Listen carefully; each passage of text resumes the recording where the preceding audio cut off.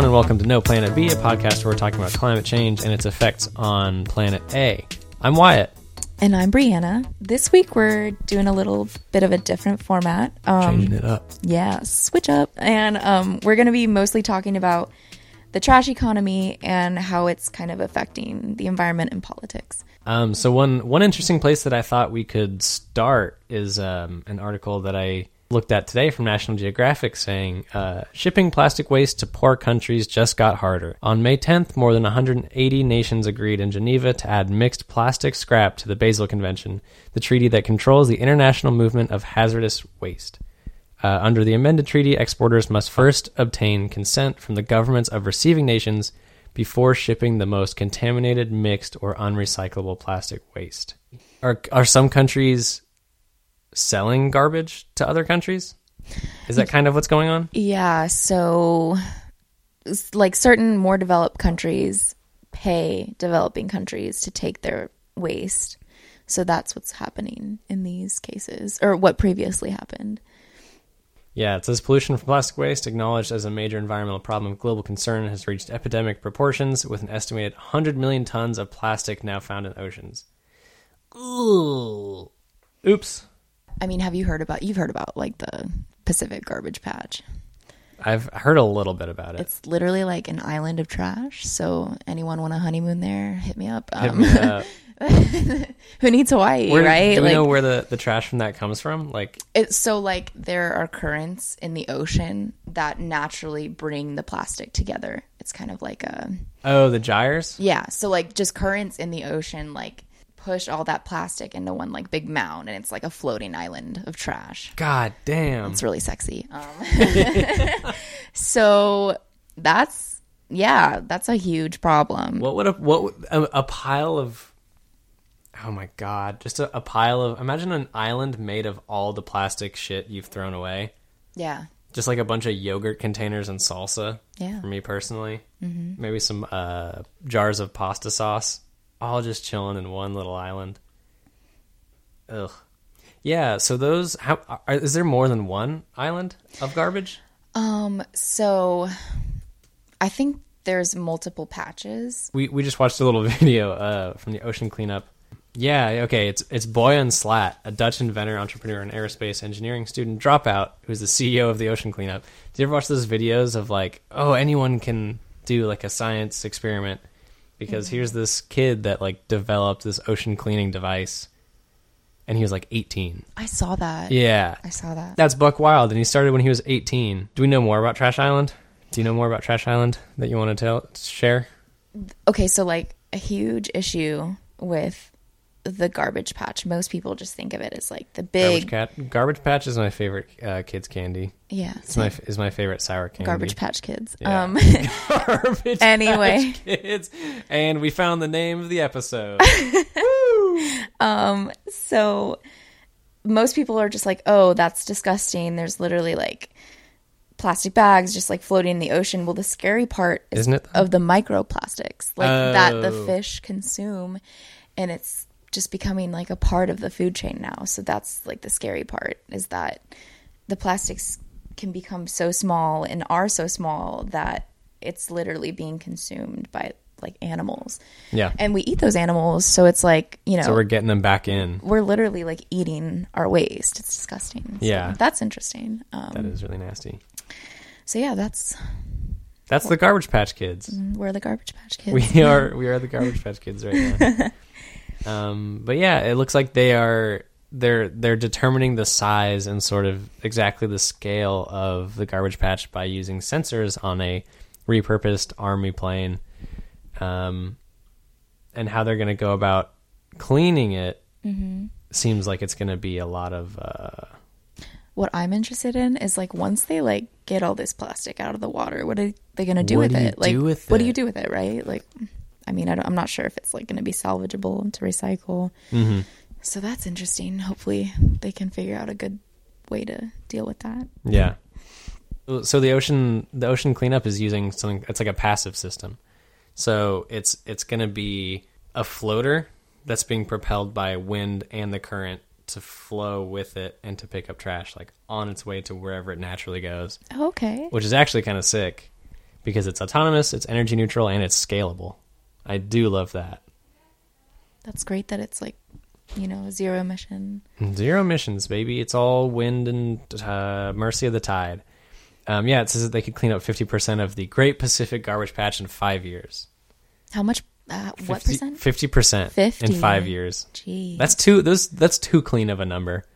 50% to estimate that. I'm a little suspicious. It's a little sus. But I do love, that's so optimistic, and that's so cool that all that is going on. Yeah, I mean, what did I do at 18? Graduate high school? Graduate high school, drank a lot of Snapple. Yeah. I was contributing a lot of plastic for sure. Still am. Exploratory major, jumping to college, not having any idea what to do. Sort of ending up here. Meanwhile, Mans is cleaning the ocean. Meanwhile, Boyan Slat. I know I'm saying that wrong, and I'm so sorry to everyone. But sorry to Boyan. Sorry, Boyan. I'm sure there's a buoyancy joke in there somewhere. Oh, that's really nice. I'm sure there's one in there somewhere. I don't want to take the time to sort of fish it out, but oh no, he added on to it. Obviously, like the most proactive thing to do would be, hey, like stop using so much plastic. But I don't think that like people aren't going to like get on board with that. So like what are we going to do with it? So I think the fact that we're going to have trouble shipping it, that means we're going to have to start seeing more and more landfills and like waste management plants in communities where in the past they got away with saying, hey, I don't want this in my backyard. But the fact that if we can't send it to, less developed countries as much, we're going to be seeing it more in our backyard. So maybe that will like spur people to like wake up and say, hey, hell like, yeah, there's a positive. You know what I'm saying? Well, it's a negative and a positive. It's like, that's like, it's in my backyard now. Shit, what am I going to do? Like, you know what I'm saying? Like, you can't just like out of sight, out of mind it anymore. So that's a very good point. It's scary, but is it a good or bad thing? I don't know. So the other countries, so America was making a bunch of plastic waste. Mm-hmm. Do you know how much? Still is. Yeah. So according to the U.S. Environmental Protection Agency, in 2015, the total generation of municipal solid waste was 262.4 million tons. So that includes paper, cardboard, plastic, e-waste, stuff like that. So that's how much waste we're generating. And it's crazy how much over the years how much waste we're creating per person has increased. In 1960, back when grandpa was like kicking it, or your dad was born, whatever, dad was being created. Dad was maybe 10 years old for me. Oh, okay. I think my dad was like, I don't know when my dad was born. We don't need to talk about how old our dads are. You self-conscious about that? No, I'm just kidding. So yeah, my good old dad was a little kid. 2.68 pounds of waste per day was the average for people in the U.S. And in 2015, back when I was 18 doing nothing, this number had increased to 4.48 pounds of waste per person per day. So a lot. That's double. Like over double. Yeah. So like, not over double, but close. Yeah. So we're taking all this garbage and other countries are buying it? So like we're sending it to developing countries by incentivizing them to. We'll be like, hey, we'll pay you. And a lot of times that's, a really good deal for them because that's a source of income. So we'll send them our trash, right? And we pay them. But in the meantime, these countries don't have as advanced waste generation, like management systems. We're basically just like giving it to people who don't have the means to handle it safely and effectively. And they just are basically getting the short end of the stick, and they just happen to be like minority, vulnerable populations half the time. So, so there's a whole economy. There's a whole trash economy. So like the U.S. isn't the only country that does this. Yeah, it's a lot of like developed countries. Yeah. And oftentimes it'll literally be like multiple countries sending their shipments like at the same time. So like a really sad example I had written about, let me see. Yeah, while you're pulling that up, this National Geographic article does say plastic waste shipments became an issue last year, 2018, after China, the world's biggest importer of plastic scrap, stopped buying non-industrial plastic scrap, upending a $200 billion global recycling industry. Yeah, damn.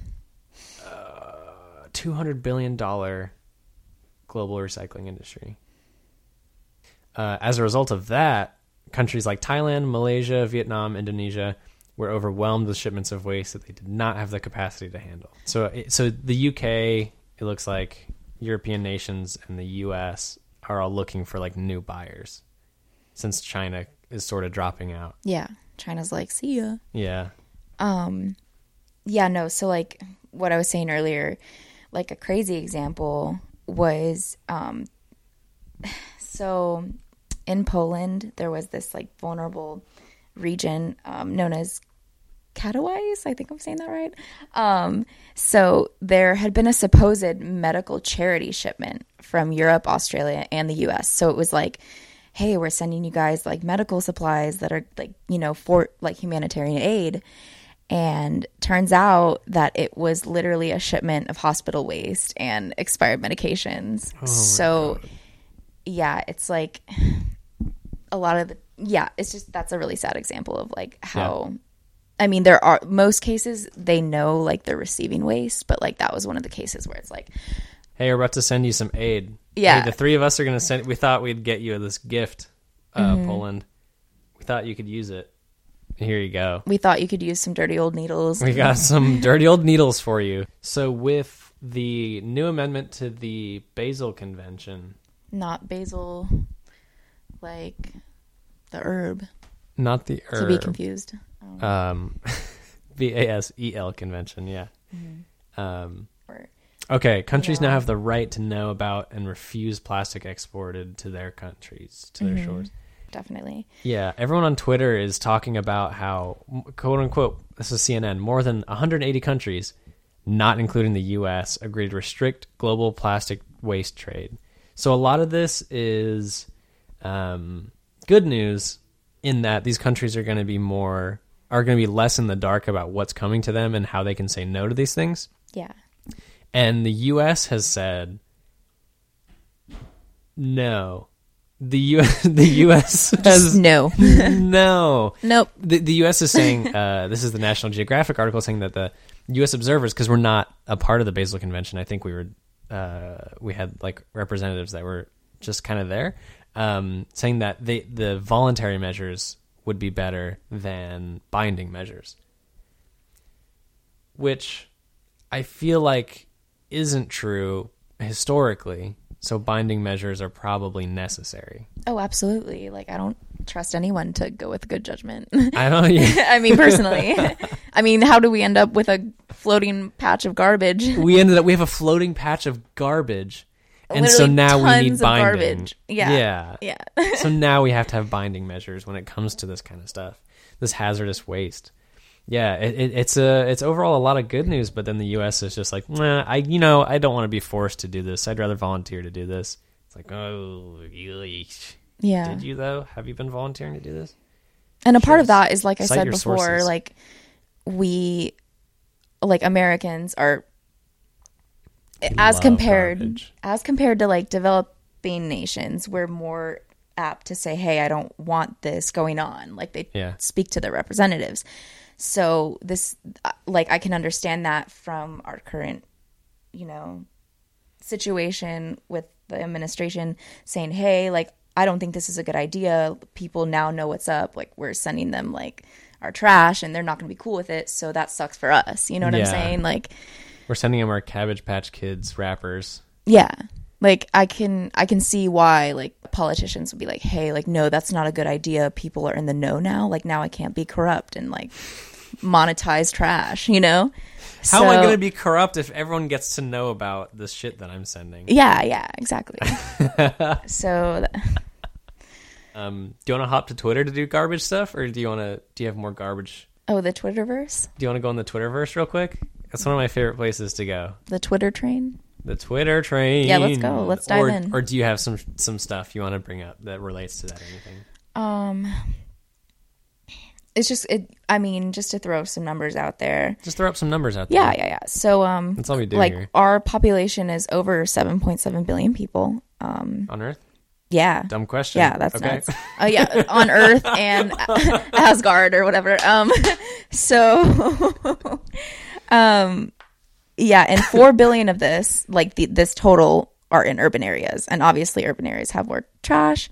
4 billion of the 7.7 are in urban areas. Yeah, that's nuts. So it's it's just crazy because we're not like farmers anymore, nomads. Yeah. Tell that to whoever keeps wanting to do daylight savings. It's daylight savings, am I right? I think you're right. So basically, I guess the point I'm trying to get across is like, it's so easy for us to just say, like, just not even think about our trash economy because it doesn't affect us, but it's affecting. Yeah, my trash economy is I chug a jar of salsa with corn chips. I throw it in the recycling. And truck man comes by once a week and buy salsa. Goodbye, salsa. We head back and buy some more salsa. That's and then we head back, buy it, and we do it again. So it's not really an economy for us, but it's wild to think that for some folks it is. This is like some people's livelihoods. Like people live by these waste management plants that affects their health. People that work there who are literally just working there to survive, that affects their health. And it's affecting our environment. So it's just like, these aren't just numbers at the end of the day. I mean, it really is real, even though so many of us, myself included, like get to turn a blind eye to it because we are in a developed country where our waste management is pretty well regulated. So that's kind of my thoughts on it. Yeah. Garbage. Recycle. God damn it. Yeah. Okay, thank you. I'm going to make that my text tone. So I'm on Twitter right now, and we're looking at Global Citizen has a tweet that says, Kate Shortman and Isabel Thorpe are synchronized swimmers from Britain, and at the World Championship, they performed a routine where the pool was littered with plastic garbage. Oh, shit. They performed their routine in a pool covered in plastic bottles and garbage and floating stuff. Ew. Which is just like the trash compactor scene from Star Wars is what I'm looking at, but like obviously less dirty because it's a pool. I mean, spoiler alert. Spoiler alert for Star Wars.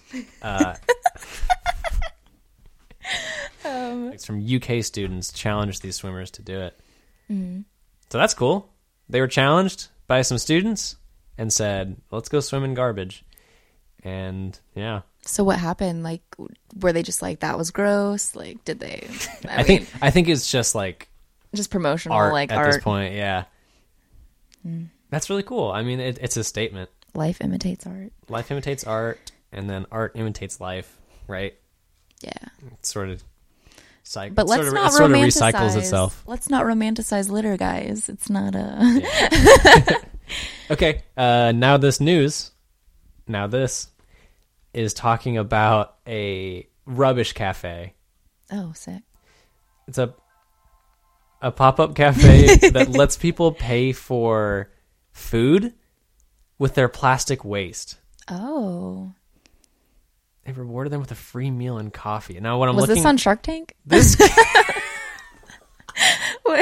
Hey, I'd like to give you 10% of my company for no money because for 100,000 bottles. I'm looking for 100,000. Here's the joke.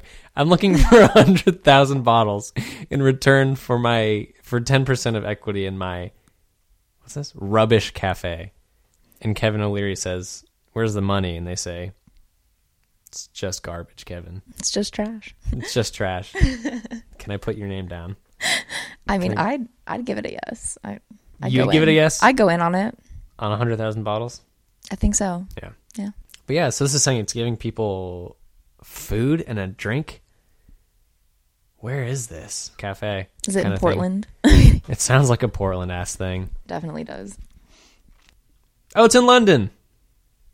Oh. Okay, so that's Plot two twist. that's two for the UK. Yeah, there you go. That's two. The swimming one and that were both from the UK. This was in 2018. Here's another one from the UK. And I just can't believe it. They're doing, I mean, this is like a cursory little search on Twitter, so this by no means represents all efforts around the world, but yeah, so this one's talking about public water fountains. This is from the World Economic Forum, talking about public water fountains as a solution to plastic bottles. The fountains are saving an equivalent of 155,000 single-use plastic bottles in a year. Nice. Just by having public water fountains? Just by having 100 drinking fountains across the city in London, in stations, shopping streets, tourist sites, and parks. Hell yeah. I mean, that makes sense. Weird how that makes sense. I do love that. Yeah, we actually have those at FSU on campus where you can fill your bottle up, and it says like, there's like a little digital number that displays how many bottles they've saved by having people refill their own. Yeah, I have that at my work.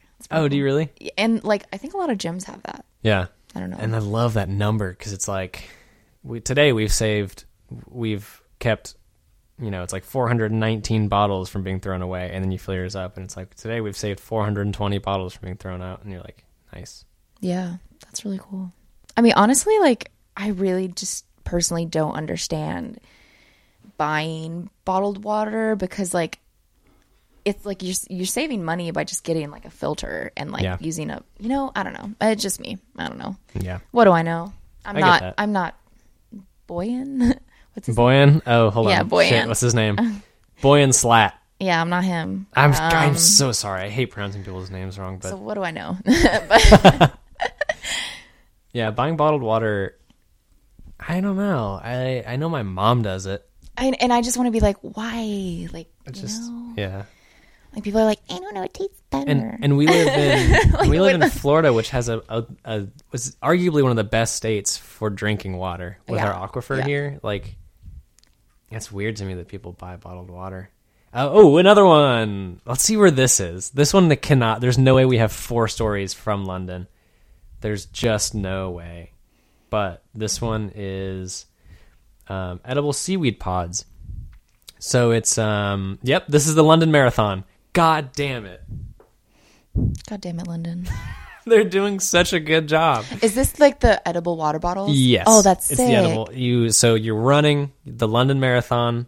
It's foggy outside. You go for your London Marathon run, and they hand you this little, like, looks like a Tide Pod, actually. Almost exactly. It looks like a little orange Tide Pod.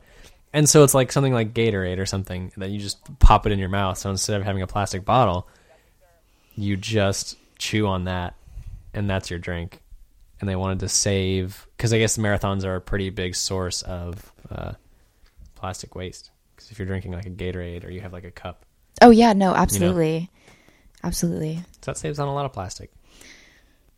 So, so you wanted to bring some garbage to the table and talk about garbage. So this week there's an article this is unrelated, but I still kind of want to talk about it because it's relevant to climate change.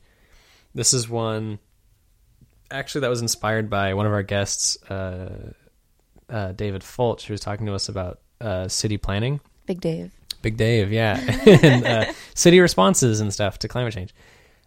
This is an article. This is a research paper by Ryan Garnett and Matthew Adams. And this is in Toronto, talking about how there are 3 aspects to it, and they're all related to LiDAR, which it stands for light detecting and ranging. It's remote sensing that can give you elevation information, and it can be used for building level analysis and analysis of large geographical areas. In this study, the 3... They talk about LiDAR and how it's not an expensive technology to do remote sensing and to tell elevations of large areas. And so they bought some LiDAR data and did a scan of Toronto. The City of Toronto's planning report in 2016 was talking about how climate change was going to affect downtown Toronto, that being flooding and power outages and these high-rise buildings that they have, losing water supply, power interruptions, and elevators going down. And the City of Toronto is preparing for population growth, which will in turn kind of have a large requirement for more energy. So what these folks did is they used this LiDAR data to give a more detailed map of Toronto and this sort of hydrological system of street water flooding. So that when climate change comes and sea level rises and there's more storm events, more spring snow melt, there's going to be more flooding in the streets. So these LiDAR maps could help with a 1 meter resolution, could cheaply give the city a better idea of where these streets are going to flood and sort of how to respond to those. And one interesting idea that they do bring up is the idea of sensors being placed in the stormwater system where they could tell in real time where flooding was happening. So like think about, you check your phone, you look at an app, and you can real time tell where water levels are within the city. But what if you don't want the EMF radiation to kill you from your phone? The what? The The electromagnetic frequency. You're talking about just phone. What if I'm off the grid, Wyatt? What if I forgot you're off the grid? What if I don't believe in phones because they give you cancer? I mean, and to that I would say, I don't know anything about that.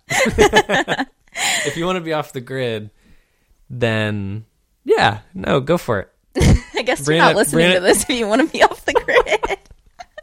If you're off the grid, you've already Ron Swansoned yourself into a cabin, eating only bacon. But maybe vegan bacon, maybe. Why vegan bacon? Because you're off the grid. Does that mean you're also? You're vegan? right. I don't know how you would.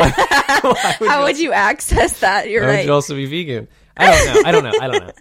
Yeah, but so the main point of this is they used LiDAR for 3 things. One of them was flood modeling to a 1 meter resolution. So LiDAR provided a good solution for that.